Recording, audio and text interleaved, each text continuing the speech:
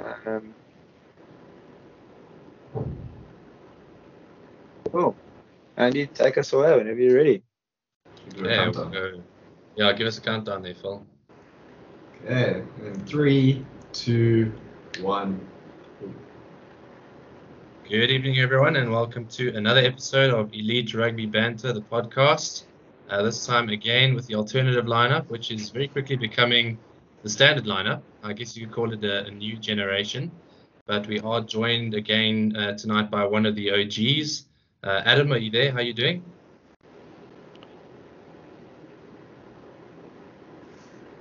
Okay, Adam is not there. It's on mute. Classic. Oh, is he muted? Adam, you there? Yeah, sorry, I keep unmuting and muting my microphone. This newfangled technology with the new generation. I don't know how it all works. We're all dads, and you're not. I think that you're definitely in the new generation in that respect. But how's it? Good to be here. So yeah, the token dad for this week. Welcome. Yeah, I have to represent everybody. Also, we're doing it at a time that's like much better for me. My child is sleeping. That's why I'm in my closet right now. So Joe needs to dial into Mauritius. Yeah. And we also have the two other regular B team players along with me. Let's start with Ant. How are you doing, Ant? Yeah, I'm very well. How could you not be after this weekend? Yeah, I think we're all going to be a little bit more chipper than usual.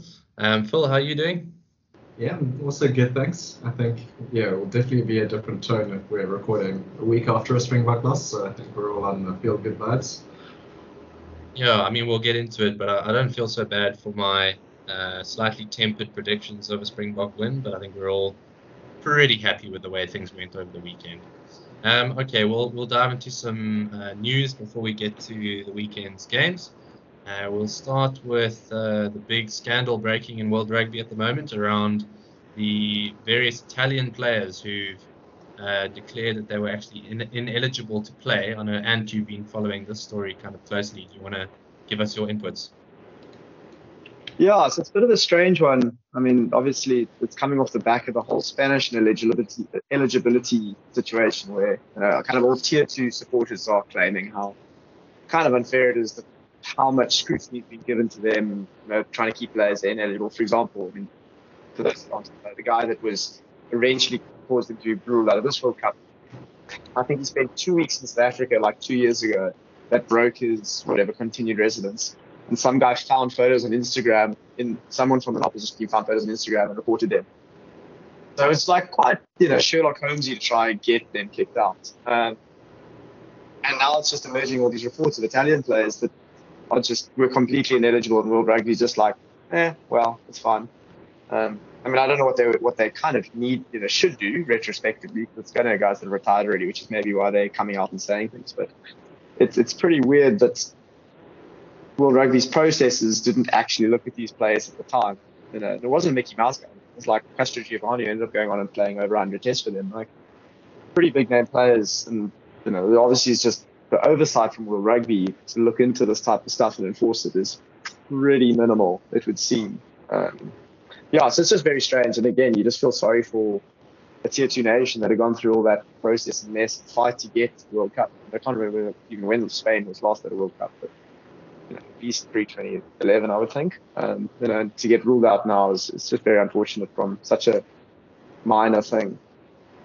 Absolutely, and I think you sort of alluded to it there, but it's really fishy that there's so many Italian players now coming forward and saying, well, actually, I was also ineligible, and top players, as you said, these are not inconsequential players, and usually where there's smoke, there's fire. I mean, how did so many guys get away with skirting the rules without the proper checks from the Italian Rugby Federation, or whatever they call themselves, and World Rugby?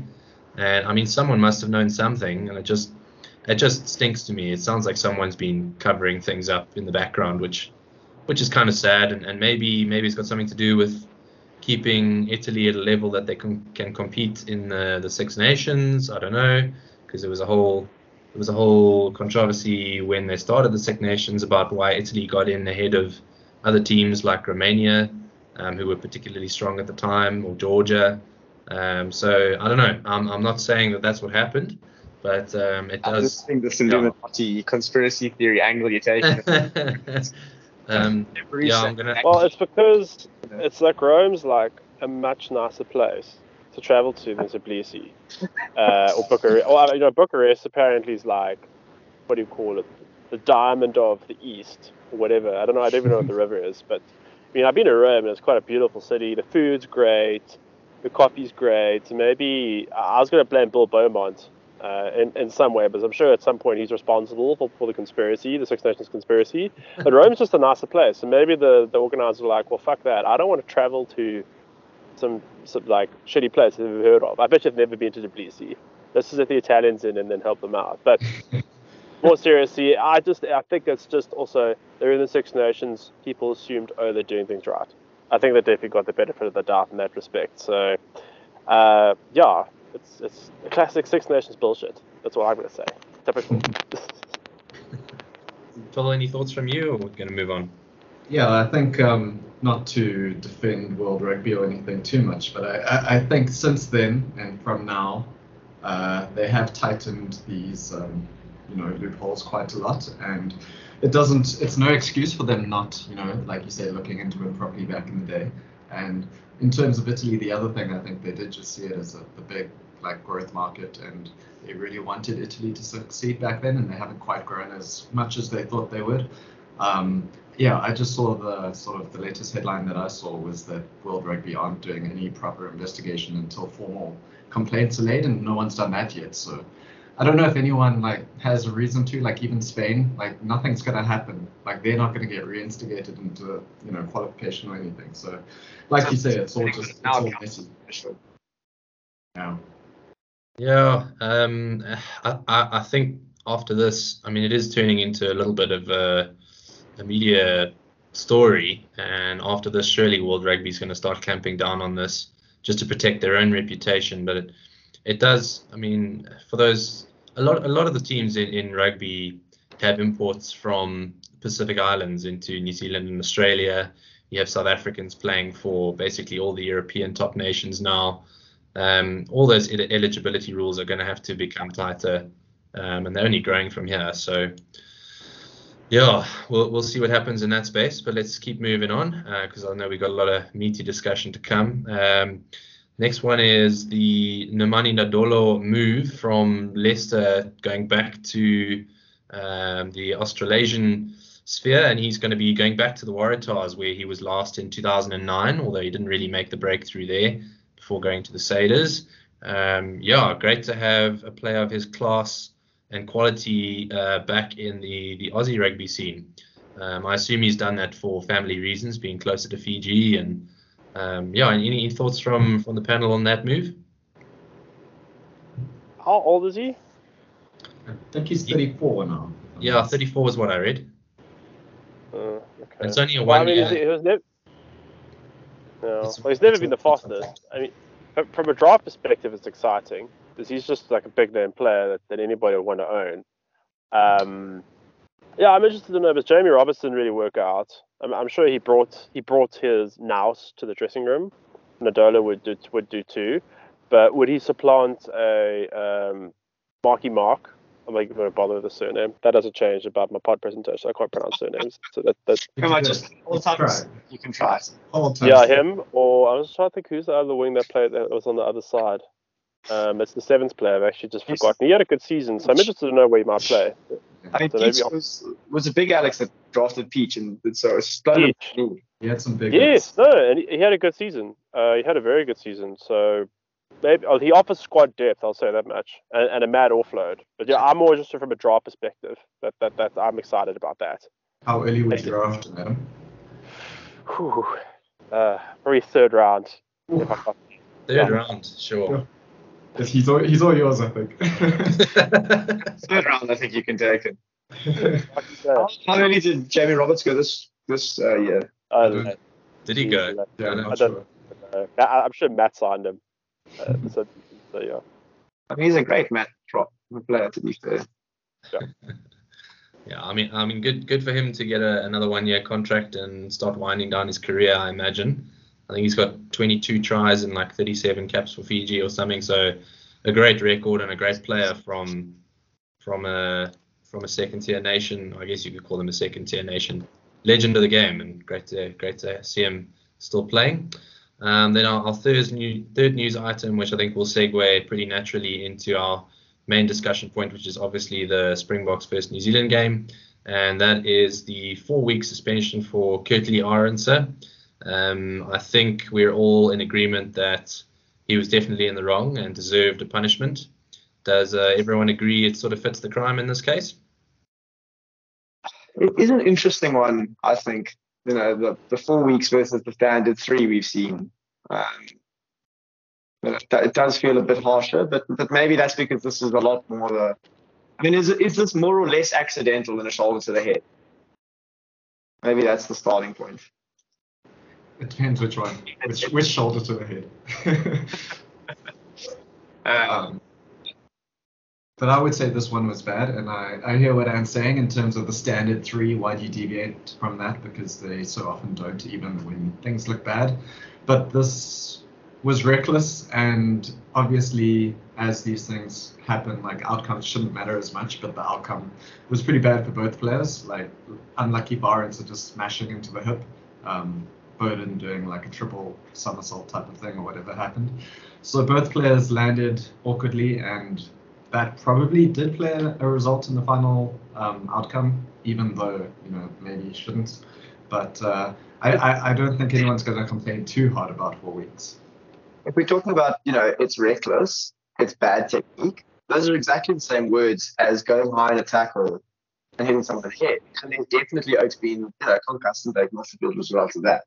So while I agree maybe this is maybe a bit easier to not do, if that makes sense, all the words you would use to describe this, you would apply in the shoulder to the head situation as well. It's a semi-legal practice that the refs are trying to discourage. You can tackle high as long as you don't hit the guy in the head, but they're trying to encourage you to go low. Yeah, you can run and take a ball or jump medium height for a ball, but they're trying to discourage you to do that if you're going to take out someone's legs. It does feel quite a lot similar to me, and I don't, so it's, I suppose we'll get into the hypocrisy of other people's, being New Zealand people's comments soon, but it is a weird one. I mean, look, and at the same time, I don't think anyone's defending that challenge. It was incredibly reckless, incredibly dangerous. But yeah, so is shoulders to the head, I suppose. Yeah, I mean, Go ahead, Adam. No, I just wanted to chip in. I think I'm going to be beating Matt's drum here, speaking on his behalf. This is soon to be dad. It's just the outcomes-based nature of the result versus. I don't know what the correct law is, but right now rugby is very much outcome-based, especially on tackles. Oh, he rode up. It's mitigation. I just feel that there's not enough clarity in the law book. They should be trying to stem this stuff. I guess from. I don't know what the correct word is from a technique or principle point of view instead of the outcome. Because let's say Barrett had landed on his feet, it would have been fine. Maybe he would have gotten a yellow, but just because he landed on his neck, he gets a red. And that's far too variable.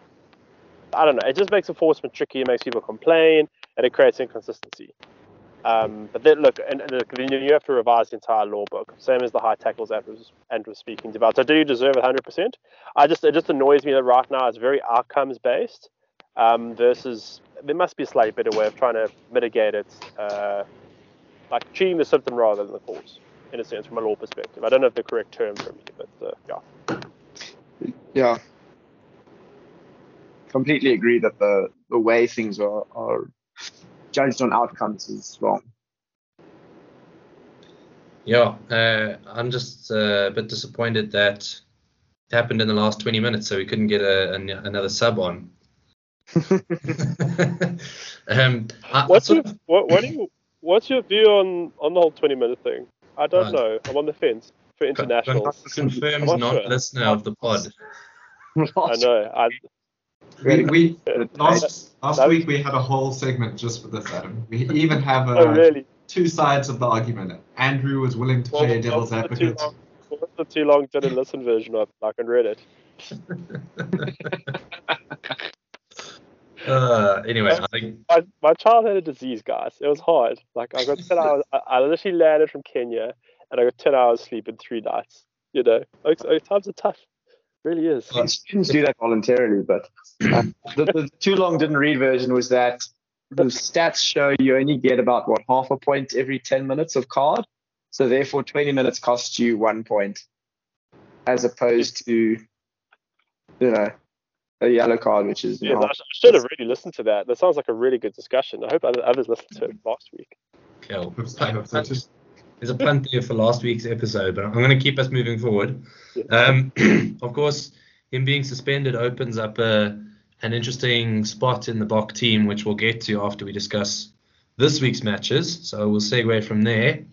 Let's just discuss quickly some of the interesting narrative coming out of the New Zealand camp around this, which they seem to have jumped very quickly. It sounds, just listening to some of the players, it sounds as if like they came off the field, went into the change room, and Foster said, "Okay, guys, this is the narrative we need to give to the media." That just like a Rassie influencing a ref type thing. It does seem again exactly the same.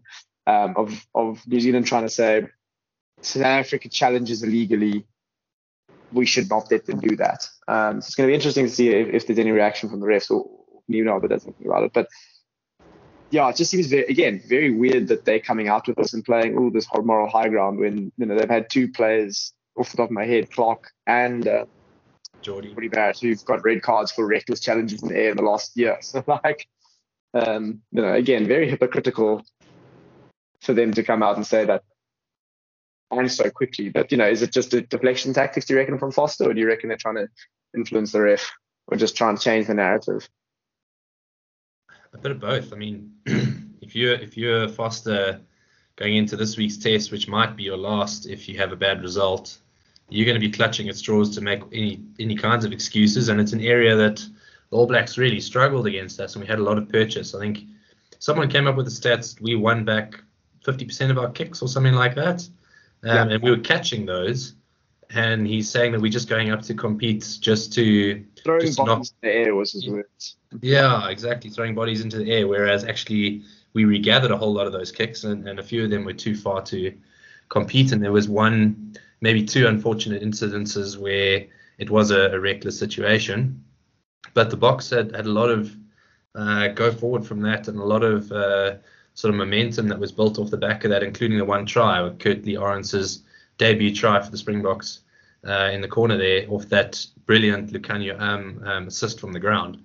On a line with that, was it Dylan Lates to SP Murray throw from the Stormers?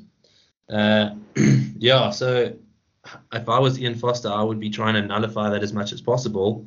And the ref next week is going to be, or this week is going to be under huge pressure in those situations to blow what he thinks is a fair game. It's definitely going to play on his mind. I just don't like it when coaches get this public about ref performances. It just feels super unfair to the officials. We mentioned last week the effect of having two back-to-back games would be, which didn't used to exist in the rugby championship between the two teams. It would be mixed up. So this is one of the direct, it happens more in test series where people talk about the refs and then that has an impact. And I feel like this has happened, forever. So it comes back to that hypocrisy which Ant was saying, like the Springboks got all the flack from media. Partly because there was a whole video and all of that, sure. But it's a thing that happens all the time, and New Zealand now doing it, they make it seem like it's like a new tactic that they weren't even expecting the Springboks to, try and kick balls into the air and retrieve it. It's like it's grasping at straws, and like you said, also trying to influence the refs. So it's, their performance, they just couldn't cope with it despite knowing what was coming. So they're just looking for a different way to try and cope with it, I think, basically. And they shouldn't have struggled as much as they did. If you look at the personnel they've got Will Jordan, who's a natural fullback on the wing, and he's being outcompeted by Mapimpi. He should be competing equally well. He's usually brilliant under the high ball. And you got Jordie Barrett, who's probably one of the world's best fullbacks right now. And then Caleb Clark's got such a massive advantage on Kurtley Arendse in terms of getting up there. But for some reason they still struggled, and I think they're gonna struggle some more next weekend. I don't think we'll see Caleb Clark back on the wing next weekend, but we're sort of getting ahead of ourselves, gents. I think maybe let's talk about the game itself.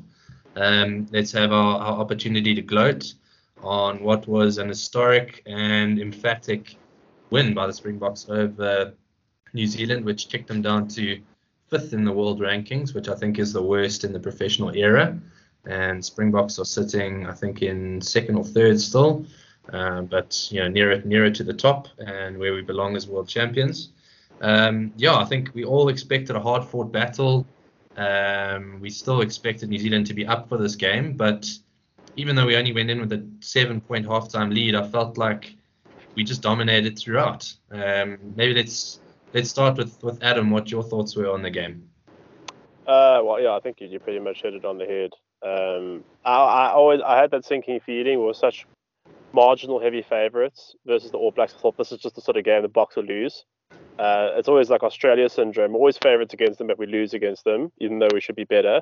But no, we dominated up front. I think we won every facet of the game except, but this has always been a problem with the Boks. We just can't convert our dominance into as many points as we should. We should have beaten them by 30. Our dominance was so good, particularly up front at the breakdown. New Zealand's unbalanced, whose trio we'll get onto that. But overall, it was excellent. And I just want to compliment Jaden Hendrickse. Suddenly, I was thinking, Herschel, he's now back on the bench for the coming week, but he was excellent with Faf being knocked out.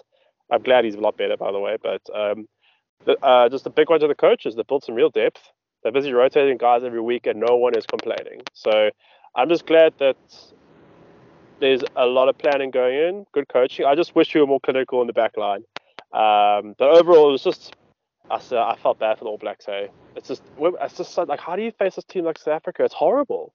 It's just, we just keep going with, it was very cool. And the crowd was fantastic. So I'm super pumped for Ellis Park. I just wish we were a little bit more clinical. Like Damon de Allende, when he had that line break and he kicked it out, I was just like, dude, just run.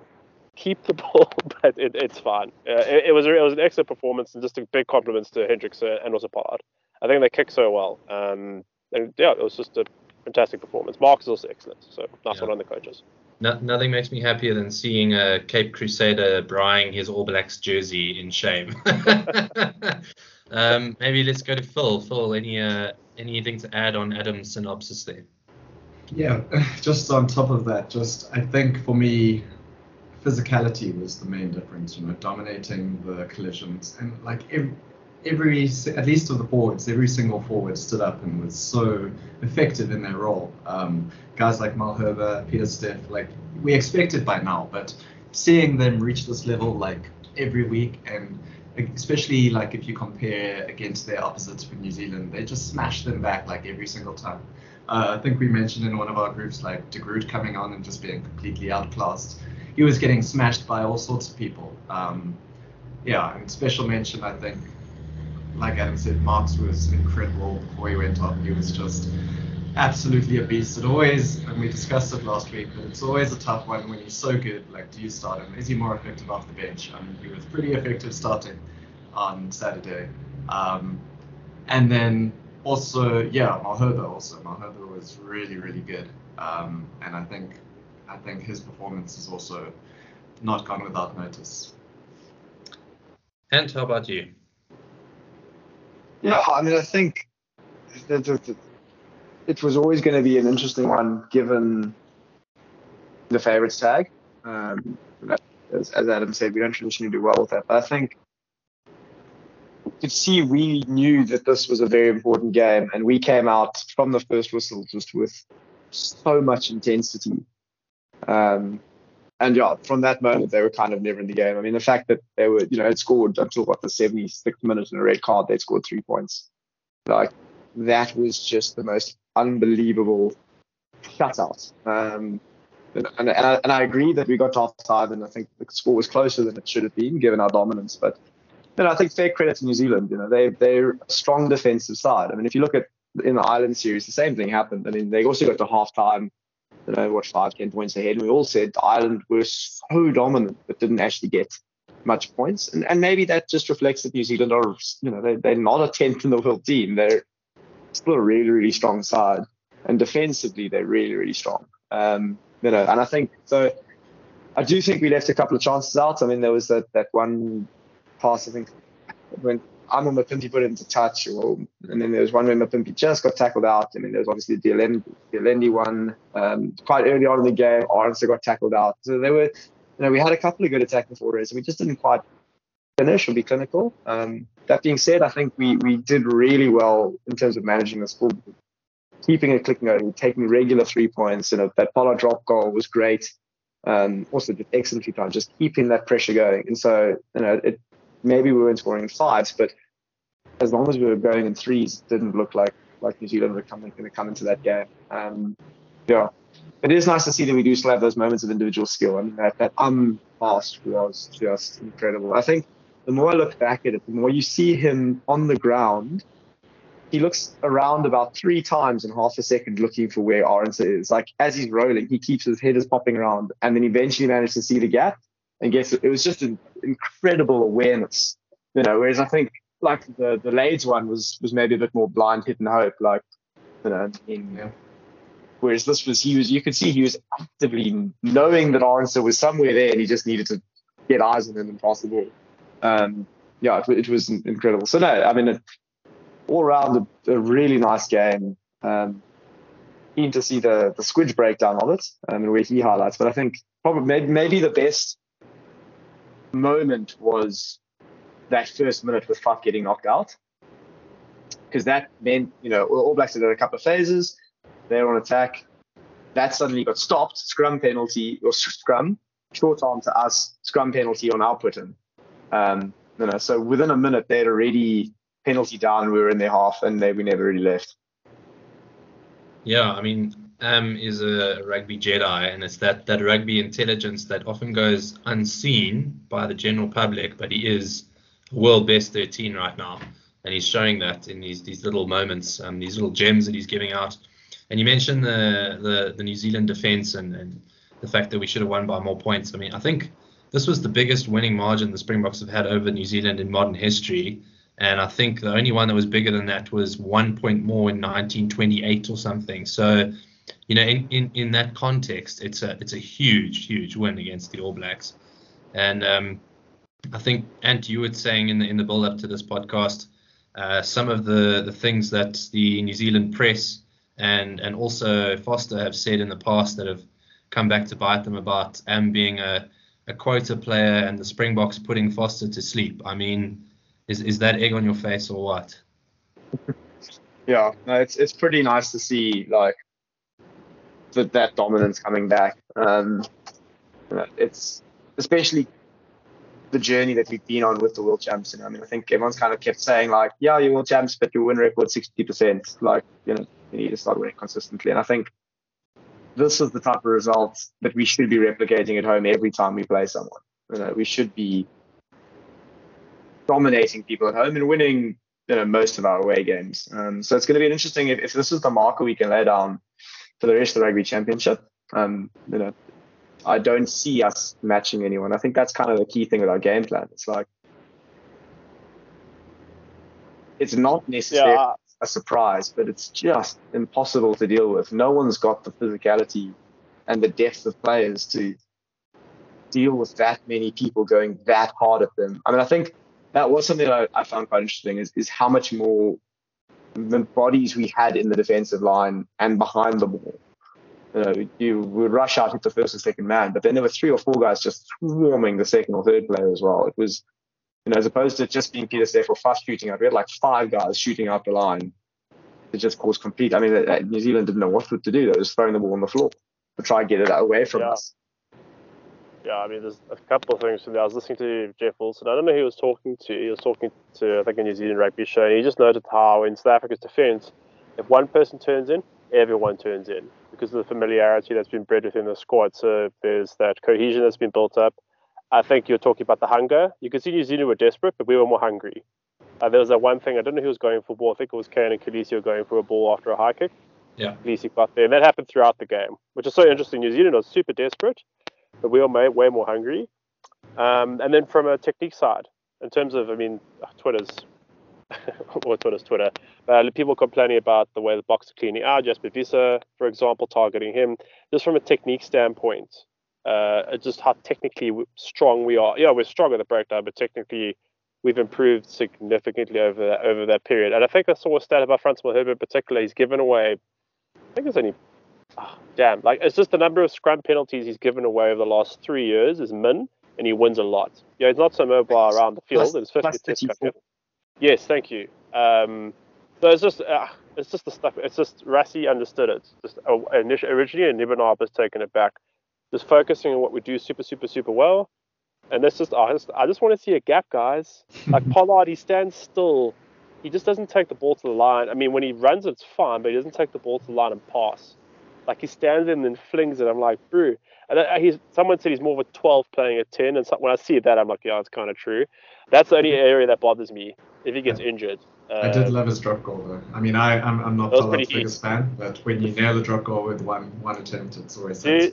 When Pollard kicks well, it negates his weaknesses.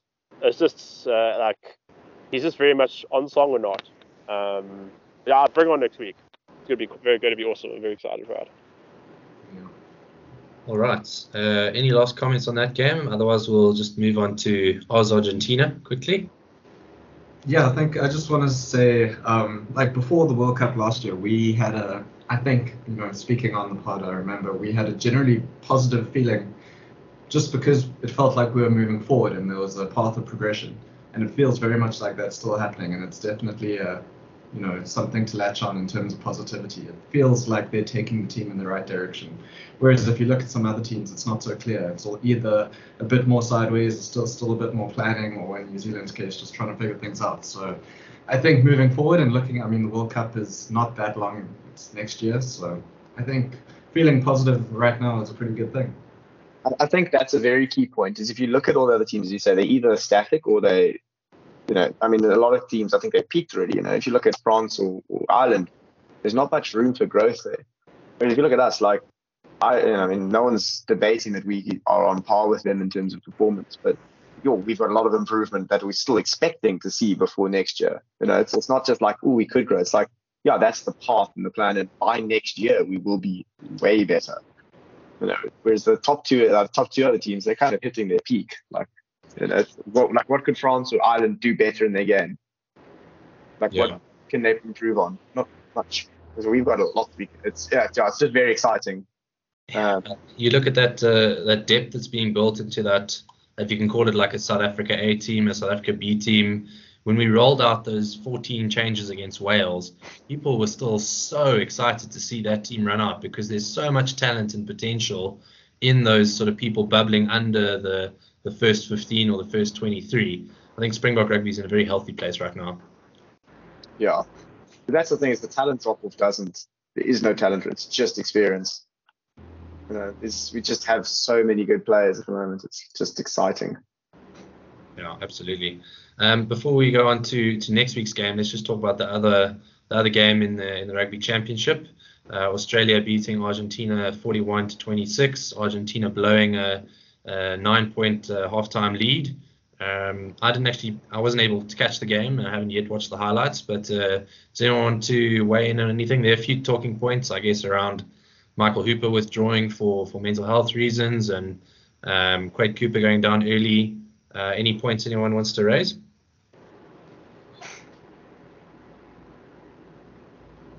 I didn't catch the game live, but I tried to get some extended highlights. Australia, they just seem like the type of team who, I think we said before, but they have good systems in place. So when they lose someone like Cooper at fly half and they don't have a recognized number 10 coming on, they're still able to function in a pretty much the same way, having Hodge and keep things rolling.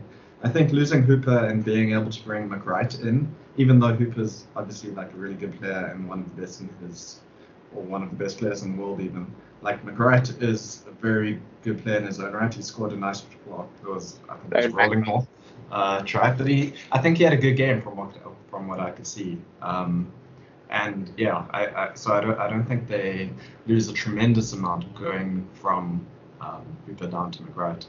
It'll be interesting to see how Argentina can bounce back next week.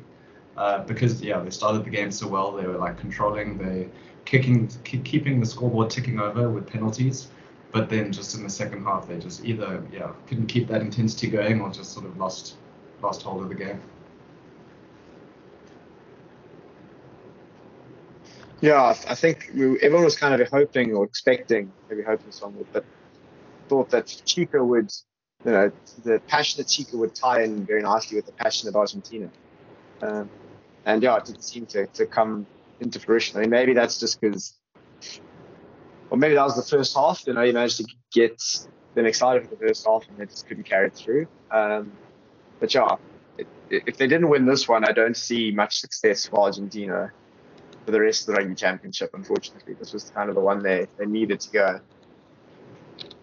Yeah, and I'm on the fence about whether Czech is like the right match with his sort of off-the-handle emotional approach, because the Argentinians have always had that. I almost think they need someone to be able to keep that on a leash and channel that in the right ways, whereas I think Czech just like doubles down. But I agree with you, Ant. I think Argentina would have been eyeing these two games against Australia to make a bit of a statement. I think they're going to struggle more against New Zealand and against South Africa, although a wounded All Blacks sort of looms for them. I mean, it would be a historic win for Argentina over the All Blacks if they can pull one of those off. I think Australia are also a young side, one in transition. They didn't have Karevi, they didn't have Wade Cooper. James O'Connor's in the squad, but I don't think he's playing because he's got a bit of a niggle as well. So they're also growing up their next generation and a team in transition, like a lot of the top 6 or 7 teams at the moment. But good signs for them, and I'm looking forward to the Springboks playing them later in the series as well. There was always, I mentioned that Argentinian emotional approach. Of course, there's the token card in the game for Argentina, and I believe there was a little bit of confusion around who to actually allocate the card to. Did anyone catch that? Yeah, so it's the ref, the Scotsman, Mike Adamson, was trying his hand as best he could to communicate in Spanish. Apparently it didn't work too well. But I think the funniest moment of that was when he accidentally sent off the wrong player. But I think the funniest part is that the player in the question was Lavanini, who just accepted that he was going to get carded. I think he's been carded so many times that he just thinks it's normal now. He doesn't even ask questions when the ref says get off. He's like, well, I suppose it's my time. I think that's the kind of thing that refs wake up in like a feverish sweat after a nightmare about. Shame. He was trying his best, obviously, but that's a little unfortunate. But it couldn't have happened to a more, I don't know, predictable player than Lavanini. That's what I'm saying. It's just so easy to also just make that assumption that it was, it's an Argentinian lock. Oh, it must have been Lavanini that gave away the card. All right. So I think we'll look forward now to the remaining fixtures in these little, I guess you call them mini series, these two test tours that everyone's doing. And let's start with Springboks versus New Zealand.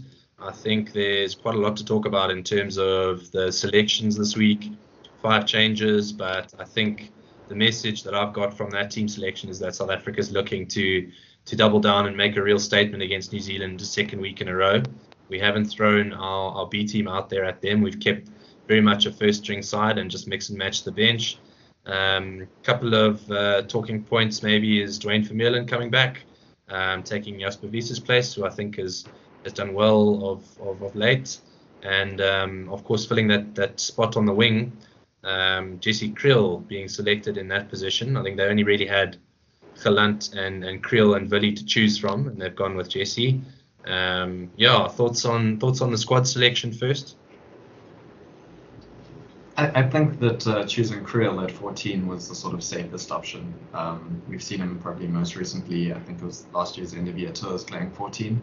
So I think general consensus seemed like Springbok fans would have liked to see something a bit more exciting, whether that would have been Gelant or Willie or some other sort of combination of moving people around. But knowing the coaches, knowing the setup, and keeping things relatively consistent. I think it was only ever going to be Kriel on the wing. He knows exactly what to do in that position. He's pretty good in that position. I think we've spoken about how he's pretty he's got the right sort of skill set for playing under 14, especially in this sort of system.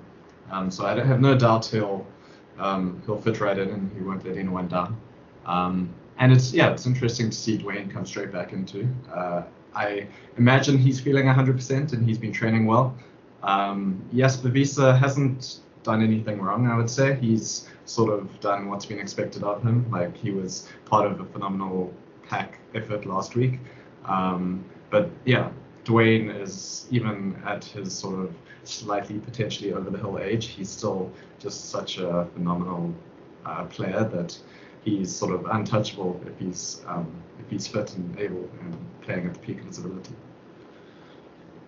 Adam, how are your feelings about the team we're going to watch at Ellis Park? Oh yeah, I would love Marks. I've been a Marks fan since he was playing for the Lions, but Bongi's going to he brings something different, aggression. I don't have too much to add to Phil. I'm just so chuffed that we've got 2 quality number 8s. Like, Visser had a bit of a tough Lions tour when the Lions were here last year. But he's already accrued 10, 15, I don't know how many caps. And we now have 2 quality number 8s, which is fantastic. The team are going to do it, and I like the fact that Kriel is a wing because he's got the sideline to keep him there. Because you know him, he's got a habit of going left or right. And I think defensively he's strong against Clark. I actually want to comment more. I'm interested to see the All Blacks team then on Thursday. It's so irritating. We get the Bok team on Tuesday. Great. We have to wait till Thursday and see the All Black team, particularly the back 3. Jordan's carrying a stomach bug, so he might not start. Both the Barretts are doubts. I think Richie Mo's a better fly half anyway. The loose trio is still going to remain unbalanced. I just see Foster making some. I just want to see what the back 3 looks like. I think Reese will probably come in because they're going to get a lot of bombs. I'm just interested to see the team that Foster puts out. He doesn't have a lot of options. And that loose trio, it's going to remain unbalanced as long as Sam Cane is captain. So, do you reckon they might play Scott Barrett at 6? I just don't like him at 6. I don't know why. I just think he's. I can't give you a proper reason. I don't want to say he's too slow. Like, Peter Steff isn't the fastest either. I just don't like. And he had a good game. I think Scott Barrett actually had a pretty good game. Their locks were their best players, along with Tokiari. He was excellent. So that's an interesting question. Maybe the thing is that, like, Scott Barrett's not great at 6 because he's only actually played 2 tests there. I don't know why, but everyone kind of gets the feel that he's been, given quite a lot of games. But he's actually only played 2 tests there in the last 3 or 4 years. Again, notwithstanding, but they need a body, and he was definitely outplayed, I would say, Kane and McCurry. It'll be interesting to see if they do that. Would Vai, still fill the locking role sufficiently, and then allow Vai be better 6, based on what I saw in Super Rugby. If you ask me, that's not a bad shout. But then you're playing now another person that's never played 6 at test. I guess my final comment would be Foster's had this endemic problem of picking players out of position. The Boks do not do that. If there's one player for position, he chooses it, and even if it creates a log jam. I'm interested to see their team selection. I'm worried. It's an all-black team. The Boks are even bigger favorites now, so we might drop this one. But the team looks great. I'm excited. I think it should be good. And also, I just love Dwayne. He's got that Opar vibe about him. He's just solid meat. It's good to have him back. I think we've dropped games in the past from expected because of like when we lost against Australia. That was after the Lions tour, and we were a bit flat, and we had the All Blacks coming up as the big focus. Whereas now it's like All Blacks are the focus. We have to beat them 2 at home. Because if we beat the All Blacks 2 at home, then it doesn't really matter what happens in Australia. Not that I want that to happen, but I mean, people would be a lot more chilled to lose 2 against Australia than people would remember the All Blacks victories more, I think. Not that I want us to now simply go easy at all, obviously. No, of course not. I think it's a big derby, and we all want the Springboks to win. If we're going to take 2 against New Zealand, I agree. We don't really mind so much what happens in the rest of the tournament, especially if they choose to blood some newer players like the Evan Rooses and Ulrich Lowe's. and the Kanan Moody's, who's been brought into the squad as injury cover. He obviously hasn't made the matchday team, but Adam was saying we never play players out of position, but we've got a centre on the wing this weekend, and we had Apelele Fassi in the squad until a week or two ago, and then he was dropped from the squad or released or whatever they want to call it, and then they bring in a 20-year-old uncapped player, whereas I was under the impression Apelele Fassi was one of these project players for the rest, but Jake White's come out and said he thinks Kanan Moody's going to be a 100-test Springbok, but I think that's just classic Jake White talking up tactics. Adam? Yeah, I was just going to... I wonder what position maybe with Fassi. This is your area of expertise. Andrew would be better to know. Maybe it's a mental or personality thing. Nobody doubts his talents. I was surprised. I'm a big fan of his, so I'm sure he'll get back into the team. I was just surprised, but again, look, the coaches know what they're doing. And Jake White's never wrong, guys. So, you know. And you're a big Shark supporter. Why isn't Fassi in the squad? I really don't know. I think there must be something there. I think something that people highlighted is maybe defensive nous and just mongrel. Like Curtly Orange, you can see he's just got that fight to just get in amongst it and deliver. The same thing that Kwagga does, and all of our players really, they got that willingness to bleed for the team, literally and figuratively. Maybe that's something that the coaches feel Fassi's missing a little bit. I think that tackle that Willemse did against Clark, which we haven't mentioned, and I think can't be mismentioned because that was just, the fact that he got beaten on the outside and then managed to reel him in, and then just the desperation to go for that dive and make it. But anyway, would Fassi have done that? Fassi's maybe got a bit more edge and pace, so maybe he could have, but maybe that's the only thing that I can really think of, and why they've brought in Moody. There have been comments that Moody's defensive reads are very, very good. Although I guess what it is. Moody hasn't been brought in to play, I don't think. He's been brought in if he needs to play, he can play, but he's also been brought in as a bit of getting an exposure to the Springbok setup. I just think if I was Apelele Fassi, I would be a bit frustrated. You were in the squad, you dropped, and then they bring someone else in. You can't feel great after that. But all the right things get said about man management in the box squad, and they communicate these things ahead of time, and they know their roles in the squad and when they're expected to play. Maybe one last talking point on the Springbok selections before we look at New Zealand and the rest and make predictions in our last few minutes. But Phil, maybe as our resident Lions supporter, Malcolm Marx has a man of the match 50th Test match at Mbombela, and everyone is now saying he should start. What is your opinion? How best do we use the weapon that is Malcolm Marx? Like I said earlier, it must be so tempting to start him, but I think the way that they've been working the systems and the combinations especially, so we've also seen Ox come back this week.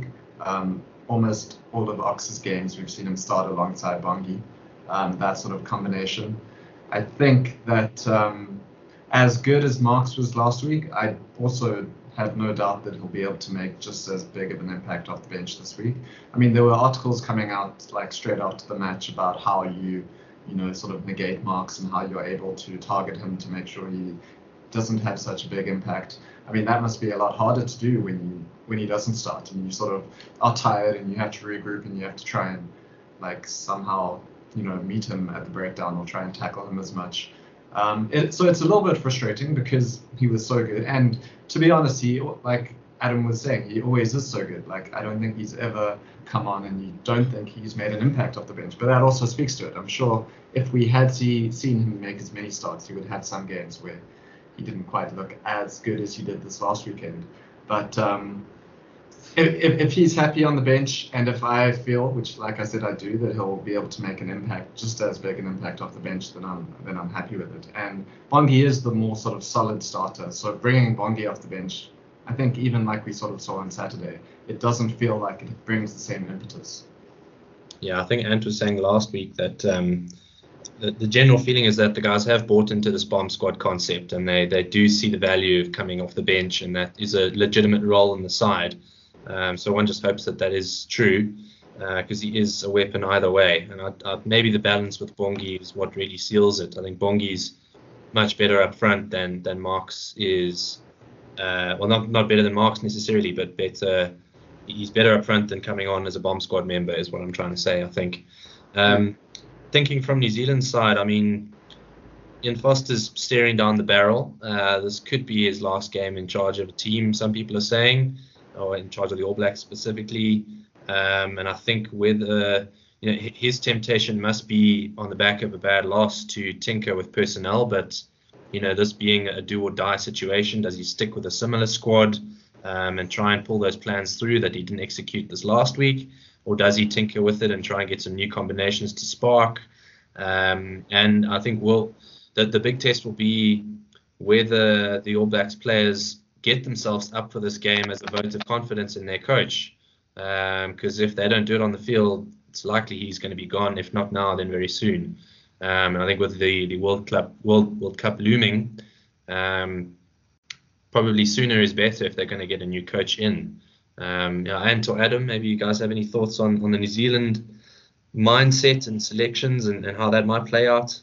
Yeah, I mean, I made that point about the back three. I just think I'd hate to be him to pick a side. It's a classic dilemma. He's damned if he does, damned if he doesn't. I just think based on what I've seen from New Zealand these last against Ireland, even last year, it's just hints of what we saw under Alistair Coetzee. It's just little things like his was a little bit more glaring. But with him, it's just the game plan isn't clear, and just these little things like connecting, also commitment from the players, and that comes from the coaching staff to a degree.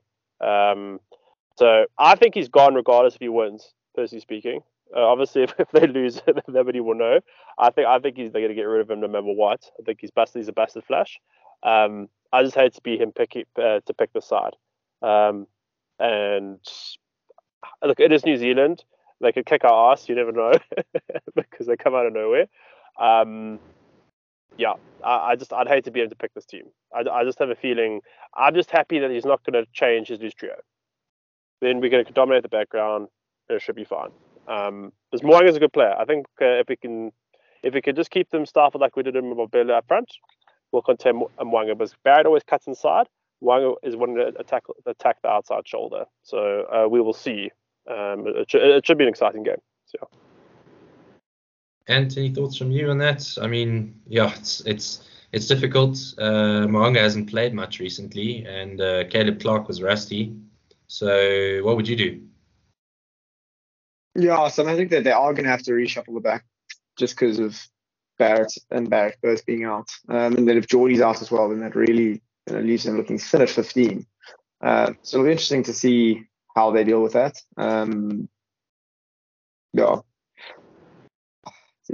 think that the thing I was going to say is it doesn't look as if the players are, they don't want Foster. I mean, you couldn't say it was a lack of effort last week, I don't think. I mean, if you look at the defensive performance, they're putting their body on the line. They were trying things. There was effort from the players. It was just ineffective. I think the strategy, the coaching is wrong. And there are some selection issues again, like not having a proper 12 or a proper blindside. But it certainly doesn't feel to me as if the players don't want to be there.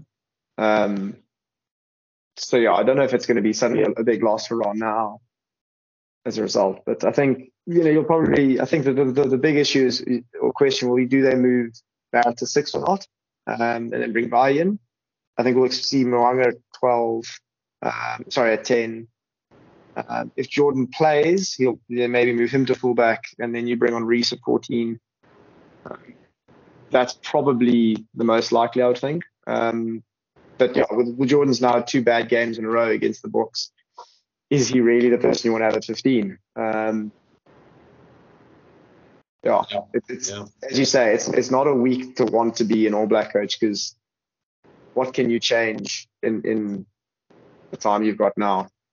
Yeah, I also thought Not David much. Avili's had a pretty poor run of form as well, and there's a temptation to throw Roger Tuivasa-Sheck in with his Blues partner Rico Ioane, who I thought was one of the better All Black players on the night. Actually, made some really incisive runs and was trouble. So yeah, what do? I mean, do you pair Havili with his Crusaders fly half and hope he comes right? Do you throw Tuivasa-Sheck in there at 12, who's raw but has a lot of talent? Like you say, it's not a week you want to be an All Black selector. And so on the back of that, maybe let's get to the predictions and roundup. So for Australia versus Argentina, let's start with Phil on that game. Phil, what do you think? It's a tough one. I think we landed on Argentina winning last week, and then maybe Australia being able to turn things around in the second week. So disappointed from them in terms of the final result in the first game, but I think Australia will do enough then to be able to, keep the result the same. So Australia by one try, by 7. Yeah. Probably with Lolesio at fly half, I know you like, eh? I would imagine they'll put him straight in. Despite Hodge doing well off the bench, I think keeping Hodge as your because they also had a 6-2 split this last weekend. So having Hodge as one of your backs and a scrum half, that covers like every position given Hodge's versatility. So yeah, I think Hodge will stick to the bench spot. Yeah, we didn't even talk about the 6-2 split and how that was tested with Faf being knocked out, but bygones be bygones. Ant, what do you think, Argentina, Australia? Just very quick on that. I mean, it's been 3 in the last 4 games we've had to bring on our reserve early because we lost Colby, then we lost. Sorry, no, we lost. Who did we lose in the first game? Against Wales. When we brought on Villy. No. Oh, so we just brought on Alton at halftime. But then we lost Colby in the third test, and then we lost. The 6-2 has been tested in the last couple of games, but that's the whole point. You've got to play. It's unlikely to need to have 2 backline injury players. If you've got a scrum half that's a little bit versatile, maybe that's fine. I also back Argentina. I think that's. Australia. Like I said, this was the game for Argentina to take, and they didn't do it. So that ship sailed. Adam, you going 3 for 3 Australia? Yeah. No, you guys said it. Australia, well-coached team. They're heading in the right direction. So yeah, I don't know about Shaker too. So I was by 7. Sounds about right. Yeah, I was backing Australia this last week anyway. So I think they're going to be even more dominant now that they've got their groove against the Argentinians. And then the game we're all heavily invested in. Maybe we'll start with Adam on this one since you're going to go watch it live with me in the stands. What do you think we're going to watch? I've seen New Zealand twice in Joburg. I've lost both of those games. So I'm a little bit nervous. So don't go. That's my dad. My dad's going with that. He said to me, "I'm the difference." I think we'll win. If we get things right, we'll blow it out. I'm going to be positive for once. I think we'll beat them by 10. No, not 10. So I actually wanted to say 14. That was my original answer. We'll beat them by 14. Okay, and we'll go back to Ant now. Ant? Yeah, I mean, I think I already said last time, I said 28-15 was the score. I think we'll score a bit more. So I think we'll be in the 30s this time. It's Ellis Park. We traditionally score higher there. So I think it'll be 33-20. It's a similar scoreline, I think, but just a bit more points to both sides. So a few more long-distance Andre Pollard penalties at altitude this time. Yeah, I'd love to see 38-40 to 10. I mean, I don't think we'll see that, but oh god, that'd be magical. It'll be dining out. So we're all going. I mean, it feels like both our head and heart predictions are Springbok leaning, but heart is saying Springboks by a lot more, but head is saying a bit more conservative. Phil, do you agree with that? Yeah, I think so. I think the coaches, to be honest, will be happy with a 1 or 2 point win as long as it's not causing them to get grey hairs.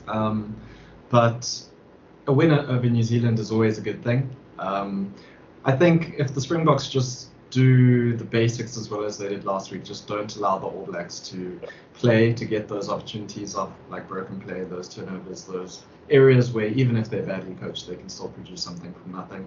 If we just limit those opportunities, then there's no reason why it can't at least be a similar scoreline, if not an improvement. Like we said, there's room for the Springboks to improve. So, yeah, feeling confident. Yeah, I think I'd agree with that as well. I think the temptation is to say that a wounded All Black side is a dangerous All Black side, but we said that after the first Ireland loss, and we said that after the second Ireland loss, and now we're saying it after the first Springbok loss. It might just be that there's actually a gulf starting to form between the All Blacks and the top 4 sides. So let's hope we all our hard prediction comes right and we have another record-setting historic win. But I think, as you say, we'll all be happy as Springbok supporters with any win, no matter the margin. I think that's what the selectors have had in mind with this week's side. So, yeah, I think that sort of wraps it up for us this week. Let's just have any parting shots from any of you. Phil?